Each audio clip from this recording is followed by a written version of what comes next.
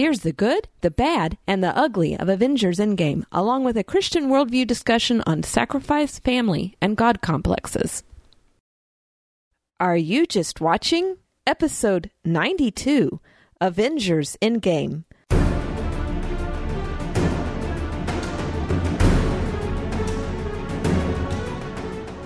Welcome to the podcast that shares critical thinking for the entertained Christian. I'm Eve Franklin. I'm Tim Martin. And as promised, for probably like 2 months now, we're going to do a review on Endgame. We've been talking about it a little while. Yeah, it's been on our radar for a while. I don't want to spoil anything for anybody, but there's absolutely no way to discuss this movie without spoiling it. So if you're listening to this episode, I really hope you've already seen the movie, because we're not even going to bother doing a non-spoiler section. We're just going to jump in.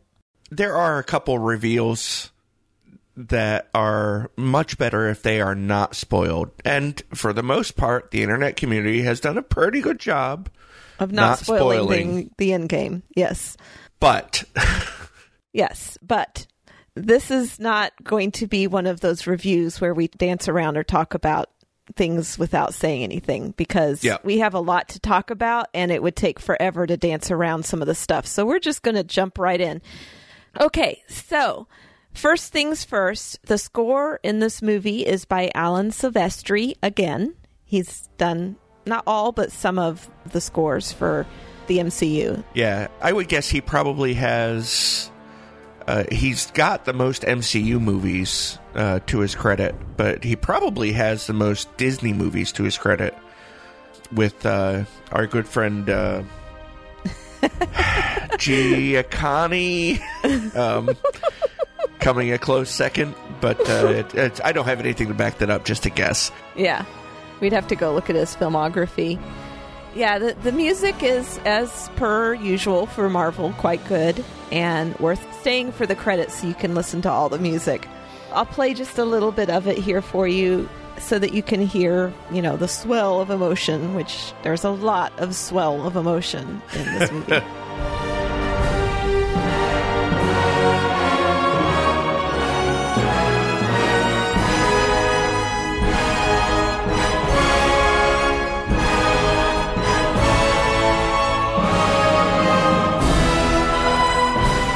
Okay, so I think if I remember right, there was some other music in this other than his score. Yeah, there was definitely some conventional pop music from various eras of humanity. I remember dancing along to the intro of Guardians of the Galaxy, which was probably one of my favorite of the flashbacks in this movie. I particularly liked the supersonic rocket ship song. It's playing when they're going to pick up Thor. Mm-hmm. I really, really enjoyed that one thrown in there. I don't think I'd heard it before this movie, to be honest with you. Yeah, I guess I don't recall. I remember it had a good beat, and I kind of moved to it a little bit in my seat. I liked it because in this particular case, those songs kind of broke the angst, I think, or the emotion, and gave you a little bit of a break. There was comedy, like always in this Marvel movie, but I think the concept of this movie, it was so emotional that it was nice to get a break from it. Yeah, I think this one was harder because it coming into it, half of all living beings had just been wiped out. Mm-hmm. So the movie opens 22 days after the snap, and then jumps ahead 5 years. So that is some really heavy emotion that they have to work with in the film. I think they did a pretty good job of it. And Marvel, frankly, they've always done a really good job in my mind with comic timing and balancing humorous comments by like Rocket Raccoon or Ant-Man along with the other stuff. Right. Yeah, there's it's all very well balanced and well paced, and for a 3-hour movie, that's very important. Yeah. It did have an emotional, satisfying conclusion with a few things I didn't like, but being such a long movie, I thought they did a very good job of getting you directly into the story with no setup. I mean, they didn't spend a lot of time rehashing anything. In fact, they used the scene with Clint and his family to kind of resurrect that feeling you had at the end of Infinity War without rehashing any of the old. I agree. I think that's one of the things they did particularly well, and I'll take it a step further. I think they have done a very good job in the past as well with this, with telling or hinting at a much larger story without giving so much that it makes it a major part of what you're watching, but still giving enough that you don't, find yourself what's going on. And for me, the way they handled Barton's transformation into Ronan, entirely off screen, but still giving enough information, I thought that was a good example of the thoughtful writing that went into much of this. Yeah, and see, I don't even know who Ronan is, so that's obviously your familiarity more with the comics and what in his character development in the comics, because I just figured he'd gone a little rogue, so yep. Or a lot rogue in this case. Yeah, a lot rogue. Yeah, understandably, but yeah, it definitely wasn't a good thing. I also, my end of my first viewing, I leaned over to the person that had gone to the movie with me and I says, I bet you they don't do any teasers in the credits. It just seems appropriate that after they've gotten people used to staying all the way to the end of the movie, that there wouldn't be anything there. Mm-hmm. And I was right. There wasn't anything there. Well, there was an audio that some people made a much bigger deal out of than it deserved. My son is convinced that it was a bookend, the audio sound at the end. I'm not so convinced. I think it was just hey, it'd be neat to throw this in. I guess I didn't notice. I noticed the normal logos and stuff at the end. So at the very last thing where it puts the Marvel logo up on the screen, with nothing else after all the scrolling is done. Right. You hear a hammer hitting an anvil, which most people believe is the actual sound from the first Iron Man movie when he was making his original Iron Man suit. And that's why my son thinks it's a bookend for the entire Iron Man saga. Yeah. Well, somebody brought up the fact that technically he could have uploaded his brain because he'd done it and come back, as a computer thing, like he's done with, his computer personalities and everything. I think Robert Downey Jr. himself is done, so I doubt that they would go with that. Yeah, I agree. I think you and I had a negative that we shared during the final battle scene. I really did not care for the woman power scene where Captain Marvel was going to take the gauntlet back and get it to the time device, and they made this point of having all of the female characters grouped behind her. We'll make sure she gets there. And that was just so unnecessary. And I rolled my eyes. It threw me completely out of the movie. Even at the first viewing, I turned and looked at the person next to me and we both looked at each other and kind of shared smirks. We just, It was, for me, it was more than unnecessary. It was completely disruptive. Between that and a couple other things, I actually have come out of Endgame disliking more than liking.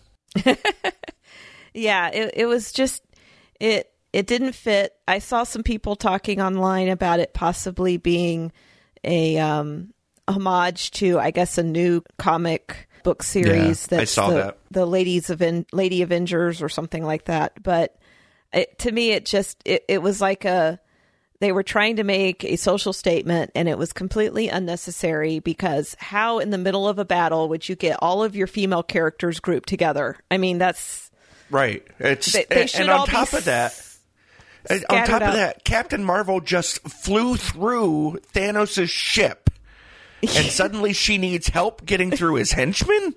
Yeah. Yeah. Come on. Yeah. I agree. I mean, it's like suddenly none of the characters are working to their correct level of power, because Captain Marvel was set up as being this awesome, powerful character that really, I mean, I know they kind of get back with her at the beginning about wanting to do it by herself, here we work as a team kind of thing. Yeah. But it's not like she really needs a team. She's like super powerful. And all she could do was just barely keep Thanos from snapping his fingers. I mean... Yeah, exactly. It just seems like that we've been building up some of these characters as being so incredibly powerful, but then when they go up against Thanos, they're wimps. It's like, where did all their power go? I appreciate the balancing act that the creative team had to do. I mean, Thanos really does need to be super powerful, but they don't seem to be maintaining any consistent level of power throughout the whole thing. Because in Infinity War, Thor was able to take him on with the gauntlet on. Right, and Captain America was able to stop his punch. Right, and now we've got 3-on-1, and he doesn't even have the gauntlet, and they still can't take him. So, yeah, I don't know. I was unimpressed by that. Yep. The movie makes a point of spotlighting bad language, which I'm one of those people who can watch a movie and just automatically bleep out the bad language and not notice it. Well, they made it out. Yeah. I just tune it out. They built the bad language into the point where you couldn't ignore it. And that just made it all the more worse for me. It's like, what's their audience for this movie? I mean, people are going to be taking their kids to this. This just shows that they don't care anymore about filtering things down to a level that is appropriate for children. I guess there isn't a level that's inappropriate for children anymore. That's exactly. And that bugs me. I will have to say, I need to get back to a like, because I've said several dislikes here. I loved the way they built in the flashbacks to the previous movies. Agreed. The first Avengers movie and the first Guardians movie. The first Avenger movie, it was really cool because you were actually seeing scenes that were filmed in the first movie from different angles. So they had to have either refilmed them or use cutting room floor stuff. Cutting room floor stuff. So it was very cool. And I really appreciated it. That just, to me, tied neat little bows around all of the material that came before Endgame. And I really appreciated it. The way the travelers used knowledge of events like the Hail Hydra comment, I thought really was very funny. Yeah. Yeah. Yeah, and even having the ancient one come back and already have knowledge of Doctor Strange before, she bantering, her kind of conversation with Bruce is like, he's looking for Doctor Strange, and she's like, you're 5 years too early. But she already knows who he is and how he's going to play it all out. But that he's going to be the best of them. Yeah. Yeah. So I thought that was really cool, that whole conversation. So yeah, there were some things about the movie that I could just go all fangirl on and just really love. Though that's one of them. Did you catch, and I think I know I'm not the only one who caught this because somebody has already made a comment about it online, that the true hero of this movie is a rat? Okay, I saw that comment in our notes, and I have no clue what you're talking about. The entire solution for them getting the gauntlet put together and snapping everybody back is a rat walking across a control panel in a van. Okay. And all right. Bringing Ant-Man back from the quantum realm, because if that rat hadn't flipped that little switch, none of the rest of it would have happened. So the true hero of the movie is the rat. I will accept that the true hero is a rat if you can show that he did it with intent. Well, pretty sure he was just looking for food. Yeah, well, he didn't do it with intent, but if he hadn't done it, none of the rest of it would have happened. So he's the rat's a linchpin, definitely. Yes. Okay, I'll let you talk for a little bit. I have some more things I want to talk about, but I've been dominating here. I said before that I having seen the movie twice now and given it quite a bit of thought, I'm actually coming out more on the negative side than I am on the positive side. But you make a good point. We shouldn't end with the negatives. So I'm going to actually start with my dislikes. And then I'll go back into the things that I did like. Mm-hmm. So the biggest dislike for me was the social commentary in the movie. Mm-hmm. We've already talked about the whole women's power thing. And I want to be perfectly clear here. It's not the women's power thing that bugs me. It was that you had it. It just takes your suspended disbelief, which is already huge. Right. With this movie, crumples it up, throws it on the floor, kicks it into the fireplace, and then throws gasoline on the fireplace. You have this humongous, like, a battle going on that is covering tens of square miles. Yet somehow, in the middle of this battle, these very diverse characters get together for a social statement, and that just yanked me out. Yeah. Violently. Badly done. It was badly done. Yeah. Yeah, it was. It was the worst violation of suspension of disbelief in a movie that I think I have encountered.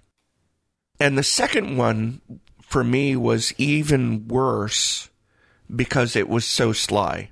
And I almost hesitate to say it because I know it's going to be a lightning rod.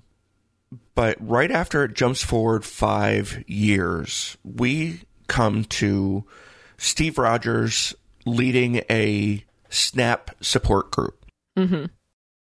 And they are telling stories, and one of the support group members, who's actually played by one of the directors, is telling the story of how he has gone on a date again. And through the telling of his story, it becomes clear that the guy is homosexual. Mm-hmm. And that his date was another man. And Steve Rogers is accepting and encouraging of it. And I don't feel like that is in his character. So Steve Rogers went into the ice in 1945, I think, and comes out of the ice 10 years before Endgame. When he started in the movies as Captain America, he was a professing godly man. So I feel like his tacit approval of the homosexuality of this man was a slap in the face to anyone who believes that homosexuality is sinful. And I feel like it was an intentional slap in the face for that. I don't have a problem with people who disagree and think that homosexuality is perfectly natural. Let's face it, the folks who fight for LGBT rights and fight against people who have biblical opinions like myself, they think they're doing right. They're just blind to God's will. But Captain America is supposed to represent the virtue of everything that makes America great. Mm-hmm.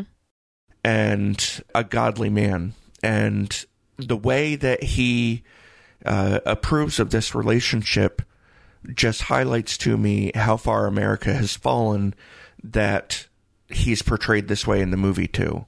Yeah, I guess it didn't bug me as much because it didn't surprise me as much. I wouldn't expect the MCU to do anything else, to do anything different. I also, one of the things that is portrayed about Captain America is that he is a very positive person. They make a point of saying that even when he's having that discussion with Natasha, that right, he's always looking for the bright side of things. He's always positive and uplifting and encouraging.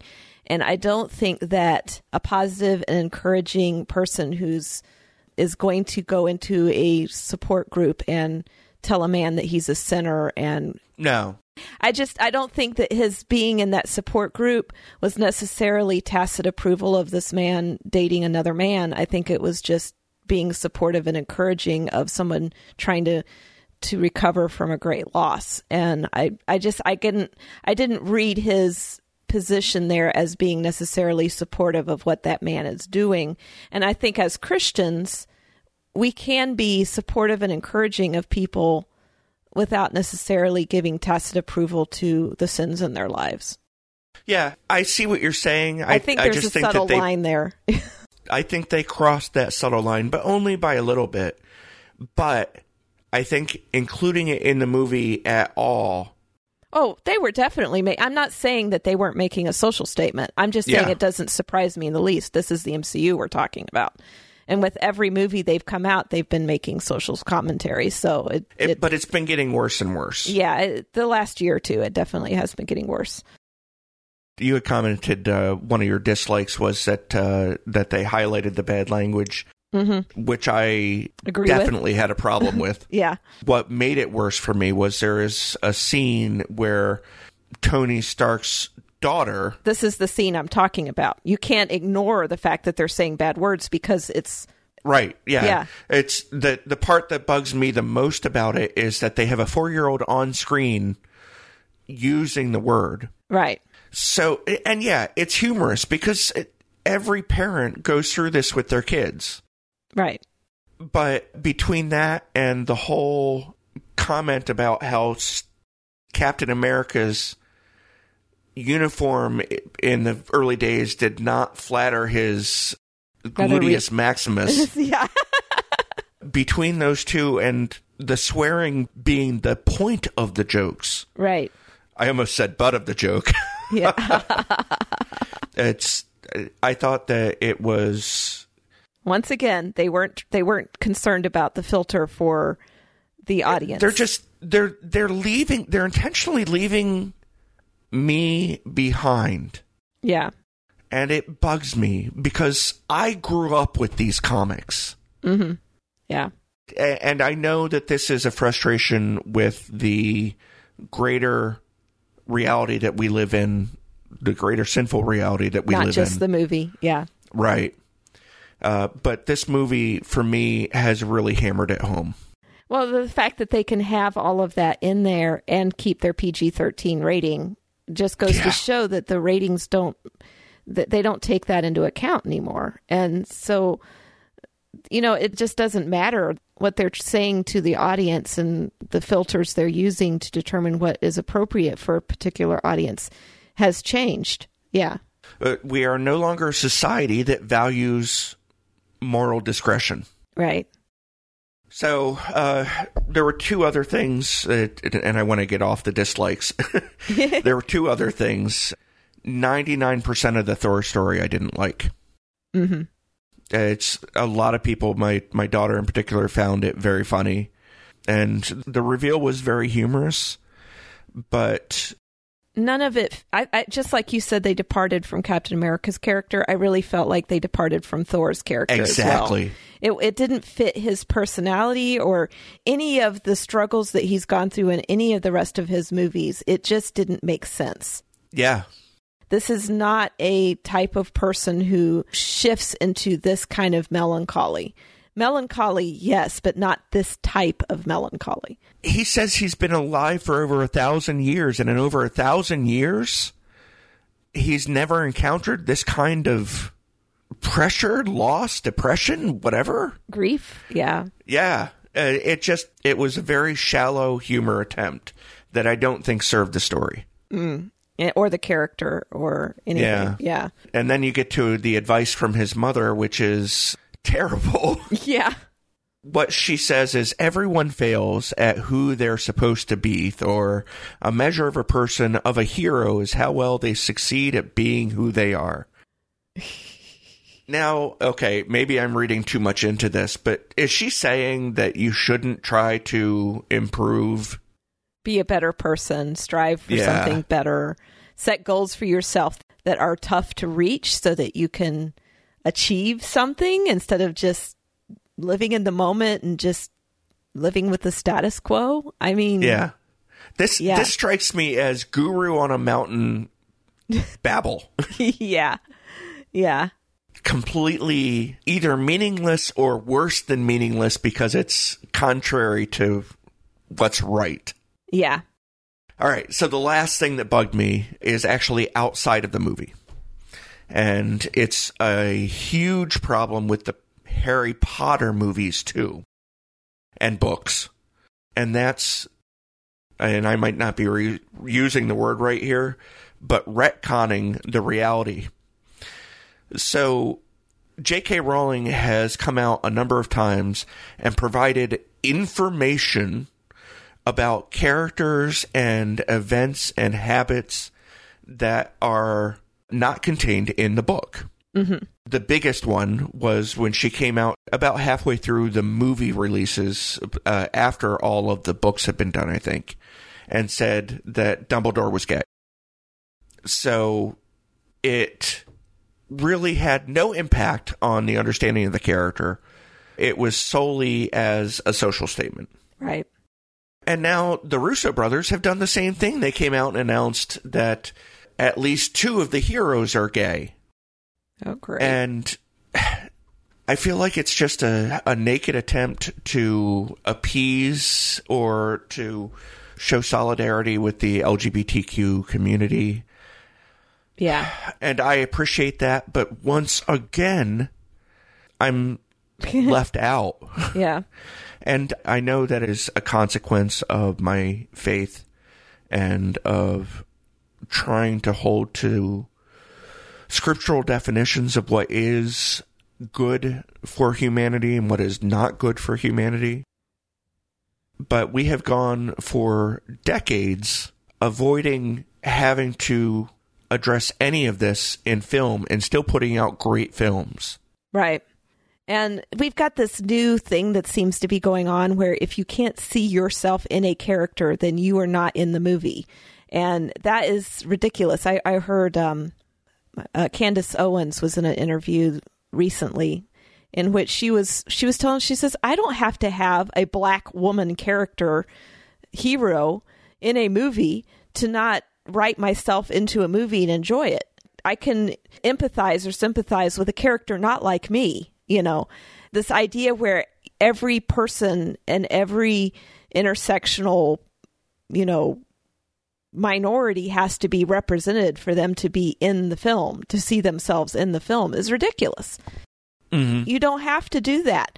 People can imagine themselves in the place of a character, whether that character is the spitting image of them or not. I mean, it's just ridiculous to say that you have to have every single thing represented or people are being left out and they can't see themselves in it. And I think that's ridiculous, personally. Yeah, you provide so much information on the characters that you start excluding the ability to identify with them instead of including the ability. Right. When you leave vagaries, then people can unanswered questions, people can fill that in any way they like. Yeah. And that goes with, you know, not having sex scenes and all that kind of stuff, because exactly, that leaves it up to your imagination. You can decide what you want about, you know, somebody's sexual preferences or whatever. You don't have to make it obvious. Yeah. So that complaint is more about Hollywood recently in general, I guess. Yeah. You know, I've been looking forward to Endgame for 18 months. Right. And to have 18 months of anticipation corrupted by the social commentary, which specifically tells me I'm wrong. Mm-hmm. And I acknowledge that there are going to be people who feel the exact opposite way. But the fact of the matter is, Scripture is what instructs us as to what is right and what is wrong. God, through the Spirit, instructs us as to what is right and what is wrong. I'm angered by it. Yeah. I'm really, really put out by it. But there was stuff I liked. I mentioned that Marvel has always done comic timing well, and Paul Rudd as Ant-Man really nails it. His one line about somebody peed in my suit. Mm-hmm. I don't know if it was baby me or old me or me. That was really well done, and Bradley Cooper as Rocket the Raccoon. Always good. Yeah, they do the writing of the comic well. And frankly, Chris Hemsworth as Thor has really had some good one-liners throughout the franchise, but I think he falls flat in this one. And I think a good reason that he falls flat is because they did the whole fat suit thing. Right. But they've always done comic injections well, and they did it well in this movie too. One thing that I was really mind blown by is how good the CGI actor modification stuff has gotten. Mm-hmm. You remember Castaway? I didn't see it. I believe I'm contractually obligated to say, you didn't see Castaway? Nope. Didn't interest me. So when filming Castaway, Tom Hanks went on, working with a dietitian, went on this extremely strict diet. And he actually lost all that weight for the filming. So this was before they could do the CGI thinning and younging and everything. Younging? Aging. De-aging. De-aging and aging. And aging, yeah. But in the opening scenes, when Tony has been adrift for more than 20 days, he is very thin. Mm-hmm. And they did an incredible job making it realistic. Second time, I was even watching for indications that it was CGI, and I couldn't find anything. On top of that, they actually do quite a bit of de-aging in this film, too, because they have all the flashbacks. Right. And it astounds me how good they have gotten about that. And it brought to mind, there's a website out there called thispersondoesnotexist.com. And if you open up that website, all it does is it opens a picture of a person. It's a headshot of a person, right? Mm-hmm. But every time you refresh that page, it generates a new person completely from scratch. And there are some, I won't say maybe 1 out of every 5 or 6 of them, you'll be able to look at it and say, that's not right. It violates the uncanny valley rule. Check out the website, thispersondoesnotexist.com, and you'll see a wonderful use of this technology. It's really scary how well they're getting with it. Mm-hmm. The writing in Endgame was particularly good. The lines are very well delivered. There are really smart comments in there, that make you think. And I mentioned the Barton decline into the Ronan character. Yeah. In regard to the good writing, they did a good job with individual portions, like Tony has this rant about losing and Captain not being there and everything, which did a really good job identifying his state of mind and actually showing him to be a little bit unstable. Mm-hmm. Yeah. So I thought that was really well done. And, they humanized Howard Stark even more, which was good. Yeah. They made him more of a father. That whole scene between Tony and Howard I liked because it increased the feel of family. Like I said, all of the flashbacks were spectacular. They did a terrific job with all of them. And the scene with, in that period of time, it was good for all the way. I mean, it's just the way they built that whole scene with him meeting his dad was quite, and giving each other advice about children and everything. Yeah, exactly. That was just really marvelous. Yeah. Marvel really is among the best out there when it comes to reveals, twists and everything, and Endgame really does a good job with that too. Yeah.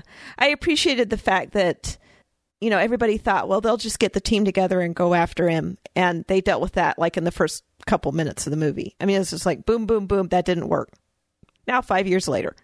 So, yeah, exactly. All of the speculating that everybody had been doing up till the time the movie came out, that was all pretty much thrown away within the first few minutes of the movie. And I appreciated that they knew what people were thinking, and they made sure to nope, we're not going to do it the way you thought we were going to do it. We're going to do it a different way. Though I will tell you that somebody did have, prior to the movie coming out, somebody had told me they thought it was going to be a time travel solution. Yeah. And so there were people speculating about that. And it was hinging on Ant-Man in the quantum realm. So people were on that wavelength. I did want to point out the big plot hole that I saw in the movie. It's not really so much of a theme discussion, so I wanted to get that out of the way before we go into our theme discussion. To me, the whole waiting 5 years and then bringing everybody back 5 years later was in and of itself a plot hole. And here's my reasoning. The whole idea that Thanos was saying that there were too many people, too much of a stress on resources and everything. And so he made half the world, half the universe, all the living creatures in the universe disappear. And then you wait 5 years for a world to be demoralized by that loss. And then you bring everybody back in an instant. And the resources on the planet, you've lost half of your workforce to put food on the table. Though they even showed the fact that the cities were crumbling because there weren't people maintaining the infrastructure, right? So you have all these ships that are just like parked and things that are just being destroyed. Imagine planes falling out of the air, when their pilots vanish, and cars being wrecked, and all of this infrastructure that's been destroyed by the snap, basically. And then you wait 5 years for that demoralization to continue and, suffering, the people just not getting things done. There's the farms that are going to waste where food's not being harvested, cows not being milked, eggs not being collected, all of the food not being manufactured. And then you bring half of the world's population back in a snap. Yeah. That doesn't make sense to me. It would cause almost as much disruption as their initial disappearance. The initial snap, yeah. Right. Exactly. And so chaos would not be fixed by that. It would actually be made worse. I saw that as a massive plot hole. And I was listening to some other people talk about this movie, and they were pointing out the fact that having that 5-year wait before you bring everybody back all hinged on Tony's decision that he did not want to lose the family he'd created in that 5 years. So he made it a requirement. You're going to snap them back now, not 5 years earlier, because I don't want to lose my daughter. And to me, that actually messed up some of the character development on him, because he made a selfish decision and still saved the world. And it's like, kind of the development of his character was that he was a person who had learned to put, being a hero ahead of selfish desires, because that's kind of the whole point of some of the Iron Man movies. It was him ceasing to be selfish and learning to put others first. And then he turns around and does the selfish thing at the end. Now, granted, he does have the big hero death. But he accomplished both things. He saved the world and he kept his family. And it was like there was no consequences for him making the selfish decision. And so I felt like that whole 5-year thing was a massive plot hole. Yeah, if he had done it on a spur of the moment, it would have been one thing. But all the other Avengers agreed to his assessment. And somebody should have seen through the whole idea of everybody coming back after 5 years of being absent. Right. I mean, you've got people that, like daughters who have outgrown their need for parents. And and then, they showed the school at the end with Peter Parker going back to school, and all his friends are, was the entire school snapped? Because now... Yeah, I was wondering about that too. And it seems to me that the proportion is wrong, because they keep saying 50% of everybody left, but the proportions are wrong. Like, we saw more than 50% of the Avengers disappear. We saw more than 50% of Clint's family disappear.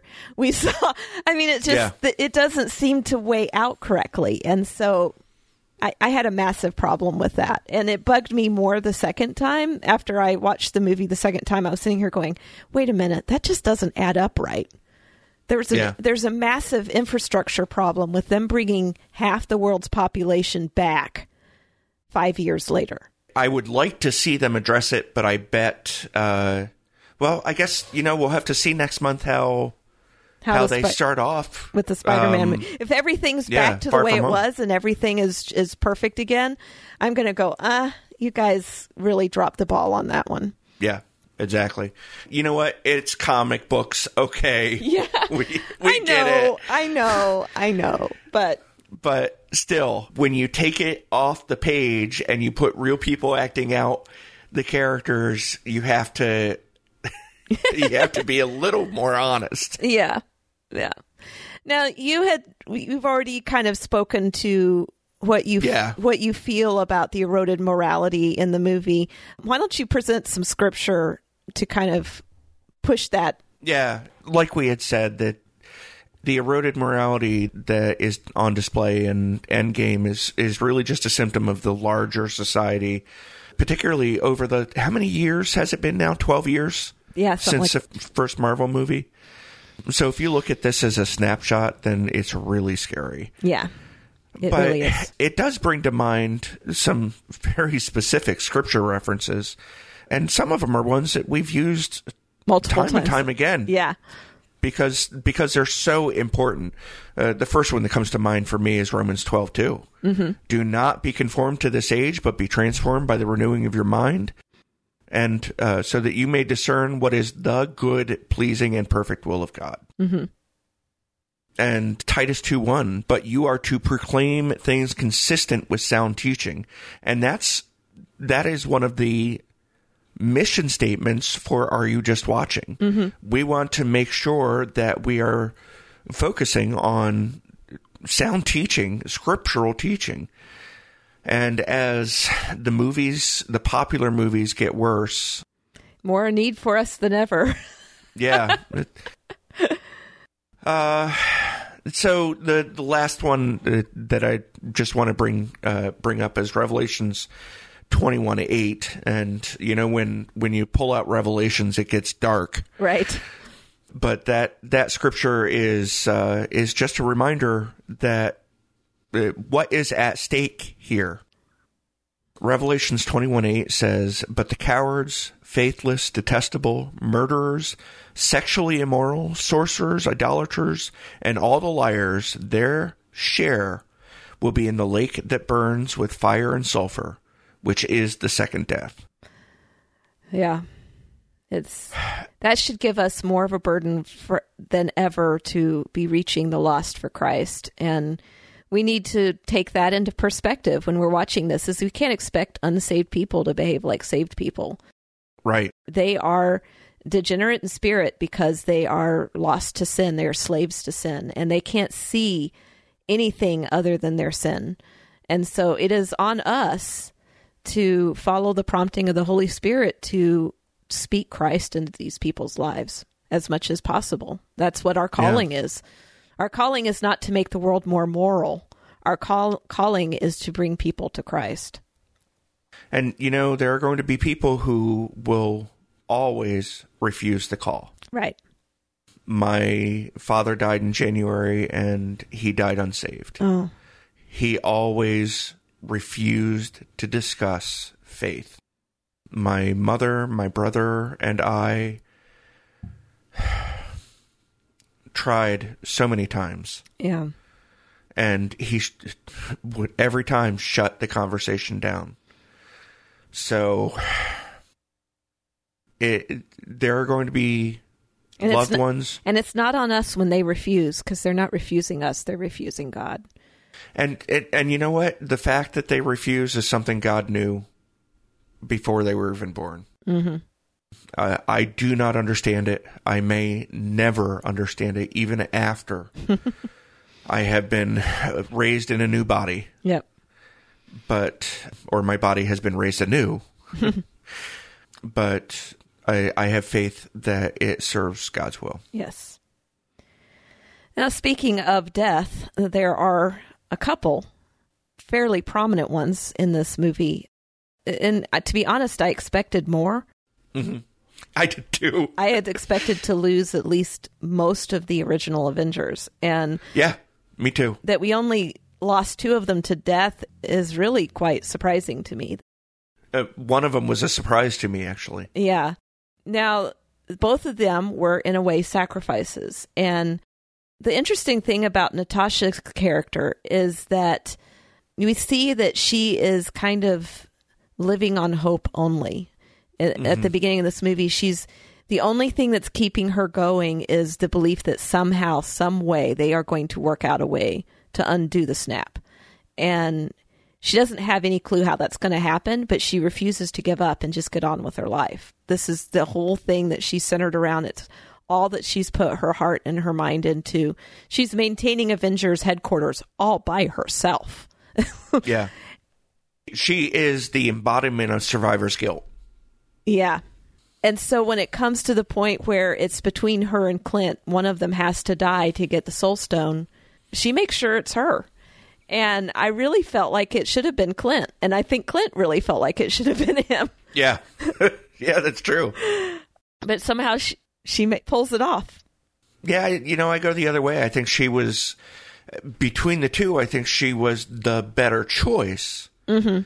I was confused by what I sort of felt, and I'm sort of on the fence about this too, about a rules change for the Soul Stone. Because when Thanos got the Soul Stone, he had to sacrifice something he truly loved. Mm-hmm. What does that say about the relationship between Natasha and Clint? They seem to have always had a fairly good relationship, but I don't know that Barton necessarily loved her. I mean, he had a wife and kids. Yeah, well, I think it was brotherly love. Yeah. I think their relationship was that of partners who had been working together and all that. Mm-hmm. So I asked the question, did the rules of the Soul Stone sacrifice change? And then I thought about that final scene where Natasha is dangling from Clint Barton's grip. Mm-hmm. And it got me to questioning, did he let go, or did she wrench out succeed of his... Yeah. Yeah. Did she succeed in taking her own life, or did Barton give her up? I think she took her own life. I think she... That's the way. That was my read too. Both times I watched the movie, but that violates the rule of the Soul Stone. I don't know. He lost the one he loved, so. But he didn't give it up. He didn't make the sacrifice of somebody he loved. Well, which is what was required of Thanos. Yeah, I don't know that. I don't know. Yeah, I don't know that rule was hard and fast. I think that one of them had to die. That was the feeling that. But I did. Yeah. I don't know.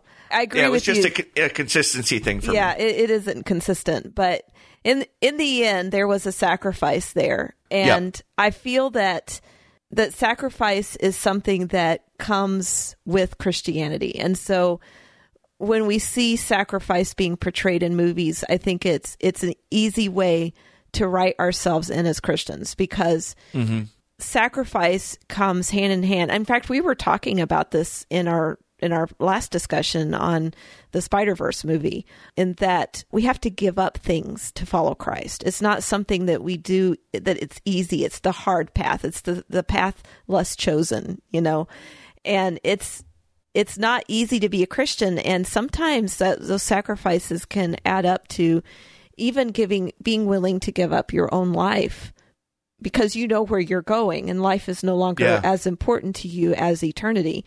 And so I feel that this is probably the easiest way to write ourselves into the movie. I mean, if it's between yourself and an unsaved person, you're going to sacrifice yourself so that the unsaved person has a chance to be saved. I mean, that is the call that we have. That's the ideal. Yeah, that's the ideal. So we can easily put ourselves in the place of Natasha, who believed that she had finished her life, and that the need to get the stone was greater than her need to live. And it was the salvation for everybody else. And so she was willing to die to save everybody else. Yeah. And it goes back to that scripture that we use a lot, that no one has greater love than this, than to lay down his life for his friends, John 15:13. So that's definitely a terrific tie-in to her sacrifice. Yeah, and in the end, Tony did a very similar thing, while Natasha had done it for literally half of life in the universe. Right. Or a chance to recover half of life in the universe. Tony did it to save all the people on the battlefield. Right. And he really knew... and really everybody in the universe, because Thanos, if he got the stones and snapped again, he was going to take everybody out that time. Yeah. Oh, that's a good point. Yeah. I was thinking much more small scale with him. And I love the way he got the stones, because Thanos had forgotten that, well, Thanos may not have even known that Tony had designed the gauntlet. And since the gauntlet was just another one of his mechanicals, then he could just reach over and actually steal the stones out of the gauntlet. Yeah. I thought that was just very well done. And it was a great reveal for everybody, because everybody was like, he's going to snap. And then he snaps and nothing happens. You know, the sacrifices in the movie are grand. Mm-hmm. But it did bring to mind a couple of scriptures where we are reminded that grand sacrifices that involve death and all that are not necessarily what we're called to. Mm-hmm. One of the things that I thought was interesting was that Tony steps forward because he couldn't live with the idea of not having done anything. It was the line that he gives when he shows up at Avengers headquarters is, "I just want peace. It turns out that regret is corrosive."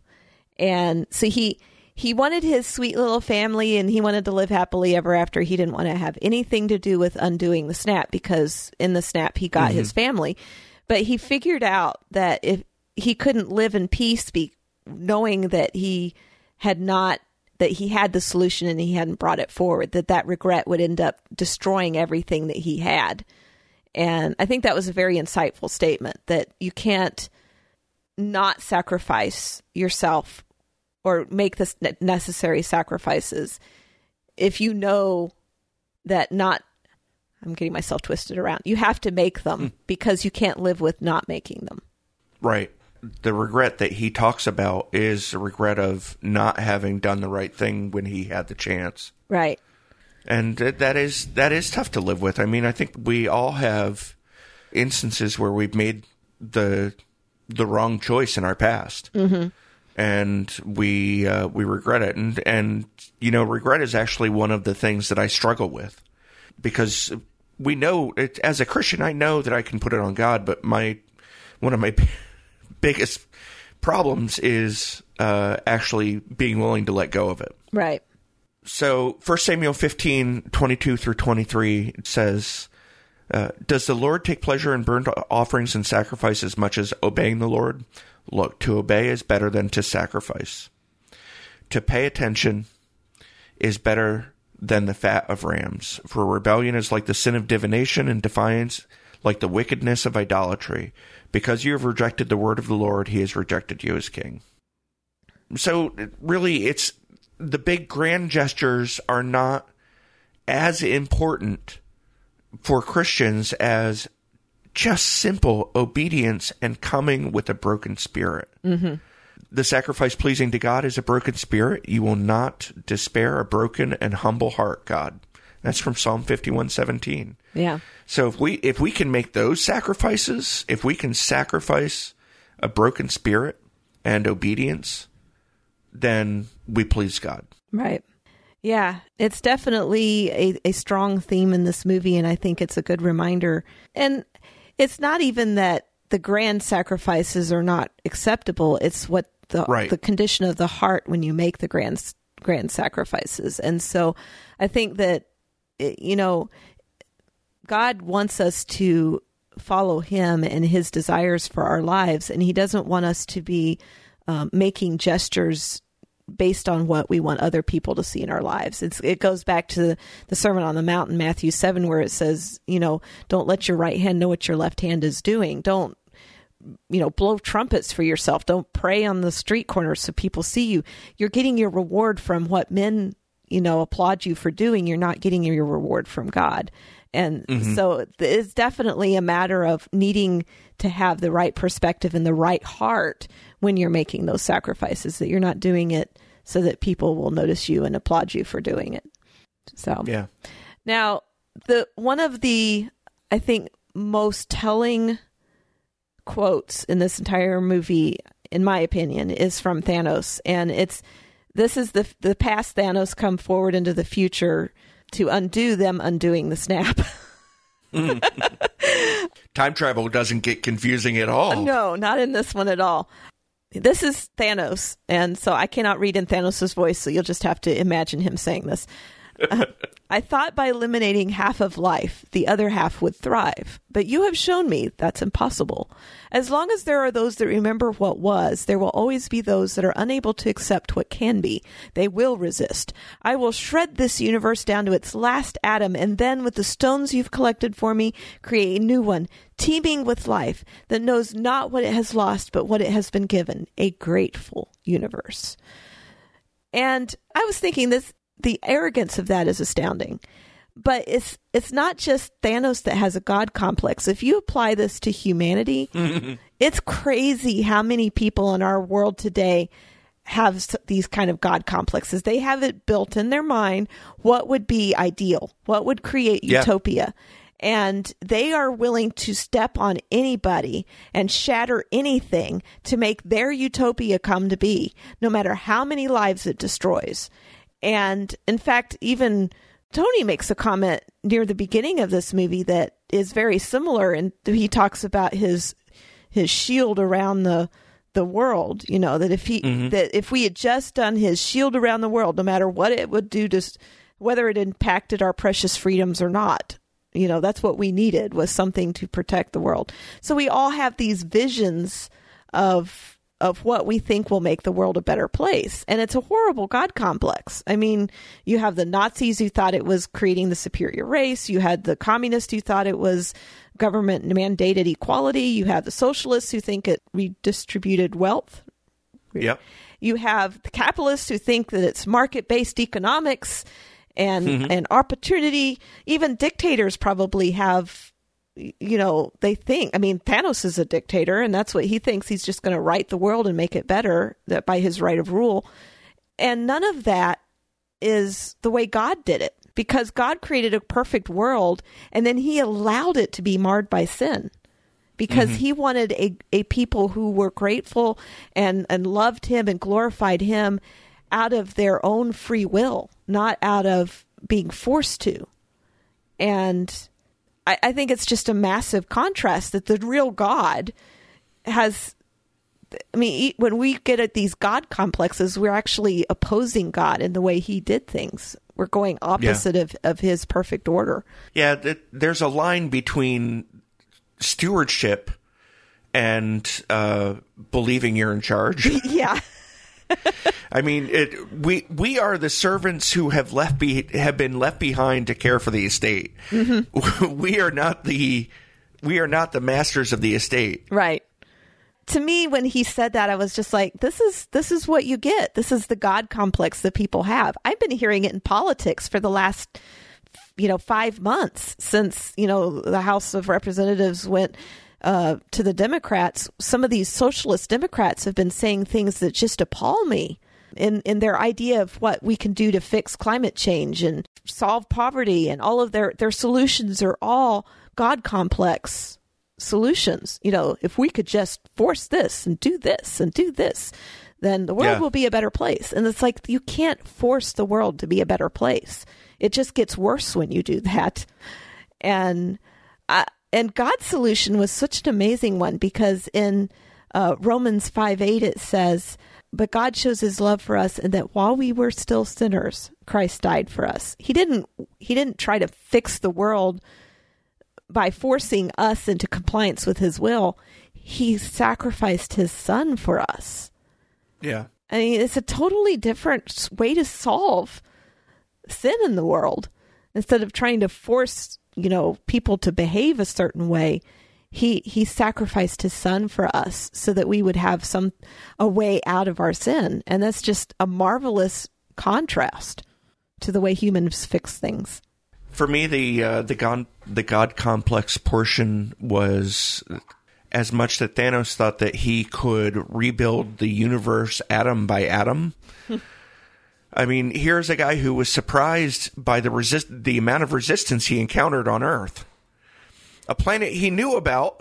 Yeah. And he even knew the Avengers, but he was surprised by the amount of resistance they put up. And here's a guy who turned petty because they were thwarting his will. Mm-hmm. He said at one point, it's never been personal up until now. But I'm going to take great pleasure in destroying your planet. Yeah. Exactly. Yeah. How does this guy think he's going to be able to reinvent creation atom by atom? Come on. And he expects to create a grateful world, but nobody's grateful for dictatorship. Nope. Maybe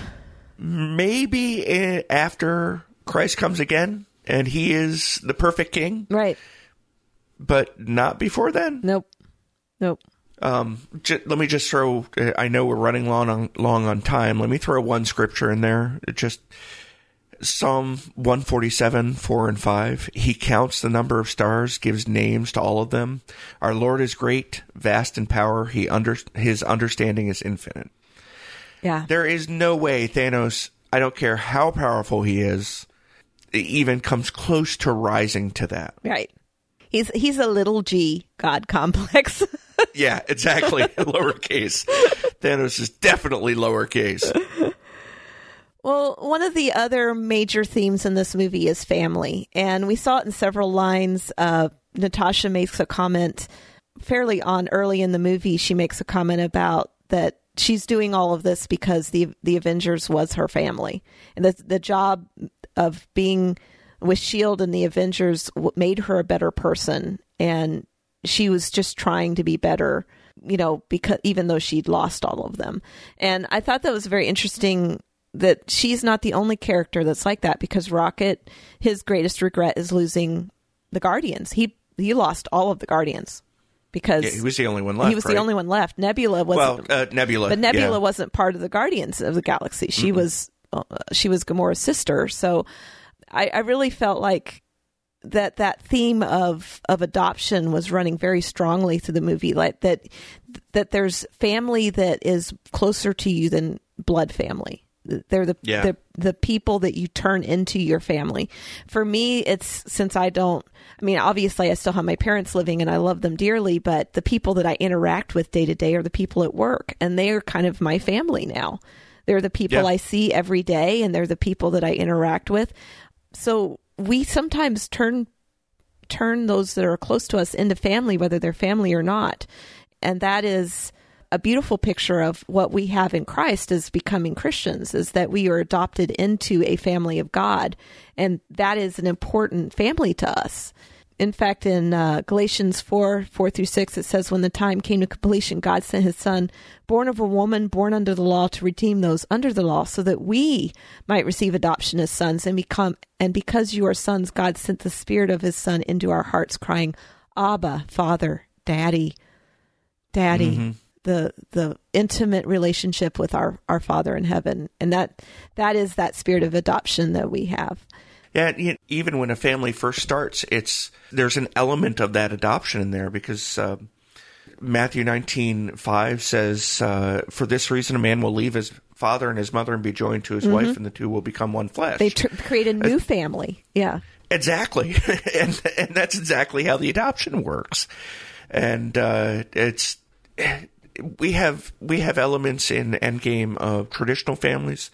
Tony's is the most straightforward with Pepper Potts and his new daughter, which is, I might add, a really nice bookend, to use my son's term, because in Infinity War, the first introduction to Tony is him talking to Pepper about having this dream about having a baby, having a kid, and talking about names, for that matter. Right. And Steve Rogers, he gives it all up. Yeah. Presumably, we don't know. That's one of those places where they leave it. They thankfully leave much to our imagination. He goes back, but he gives it up and goes back to marry Peggy. Yeah. Carter, and of course, and that was a satisfying ending for his character. I really appreciated that he was able to go back. I did too. And have that relationship that he never got to have because he outlived her. I do have to ask, though, where's Mjolnir? Oh, well, Steve, remember he was taking the stones back to all their locations? That would include putting the hammer back where it belonged. Because I didn't think of that. Thor would have needed it. So as much as they needed to have that which stone was that he had to return to Asgard. But yeah, he would have had to have Space Stone. Yeah. Yeah. He would have had to have returned the hammer there as well, because Thor would have needed it. Yeah. That's I didn't think of that. Good point. Nice catch. Very nice catch. To highlight the idea that family is really important, I just want to throw out John 1, 12 and 13. Mm-hmm.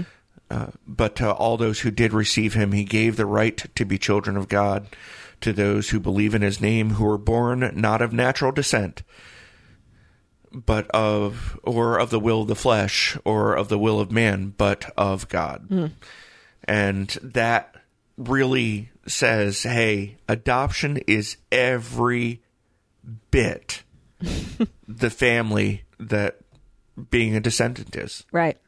Yeah. If not more. Yeah. Well, it's the family you choose instead of the family you're born into. We can't really have a lot of say in what family we're born into, but we can choose a family, and that is a lot more powerful. And God chooses us to be his family. That's the most awe-inspiring thing in the world, that when we become Christians, we've been adopted by a father that there's no comparison to. And those who have bad fathers who've been raised with, horrible families, God is the perfect father, and there's just no comparison. Even if you've been raised in a good family and have a good dad, God's better. Yeah. So it's a wonderful promise that we have as Christians. It's all fathers are just seeking to be a dim reflection of the true Father. Yes. The All Father. Well, we have gone seriously over time on our discussion of this movie, but it was worth it because this movie was a 3-hour movie. We needed more than our typical hour to talk about it. I will say that we do have a discussion group on Facebook, and you can get there by going to areyoujustwatching.com/community, and that will take you directly to our Facebook group, and you can ask to join. And if there are more things that, there's obviously a lot in this movie that we could have talked about, and we've just bounced a stone across the surface of this very deep lake. We would love for you to come join us and strike up some conversations in our discussion group about all the things we didn't talk about in this episode, because there's more and we just ran out of time. So come and join us. You can also comment on the show notes at areyoujustwatching.com/92. You can call us at 513-818-2959, or you can email us at feedback@areyoujustwatching.com. And you know what? We have terrific news. The last episode, we were talking about losing our network, and we were going independent, and we didn't know, what the Lord would have in store for us in that. But in just a few weeks since we recorded that last episode, we have been accepted into the Christian podcast community, and that is a terrific blessing. Yay! We're so happy to be a member of this truly inspired community of Christian podcasters, and we're hoping that it will grow our audience and that we'll have more people joining in on our Facebook group. And this is like a fresh start for us. We get to start all over again. Yeah. Yeah. Daniel did a great job, but I'm really encouraged by the support and the community that we have access to with the Christian podcast community. Really looking forward to the relationship with them. Yes, and we're hoping that it will grow. The community will grow. It's a new community. They haven't been doing it very long, and so hopefully, as we get more podcasters into that community, it will just become the stronger as we reach out on our various topics to reach the world for Christ. And we're not preaching to the choir. We're joining a Christian podcasting group, but we are still available to all who want to download our episodes and share our episodes. So to that end, we ask that you subscribe, rate, and review us in iTunes or wherever you get your podcasts, because now that you can get your podcasts on Google as well as various other feeds. So we ask that you subscribe and listen to us on a regular basis. You can follow me on Twitter at Eve Franklin. And you can follow me on Twitter at Rencheple, RENCHEPLE. We also ask that you would support our podcast by going to patreon.com/areyoujustwatching And special thanks to our current patrons, Amanda John, Craig Hardy, Stephen Brown II, and Peter Chapman. We thank them so much for their generous support. And you too.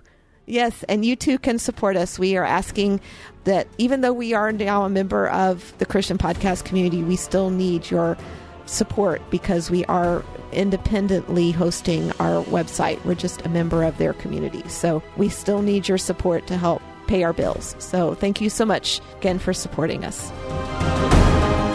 I'm E. Franklin. I'm Tim Martin. And don't just watch.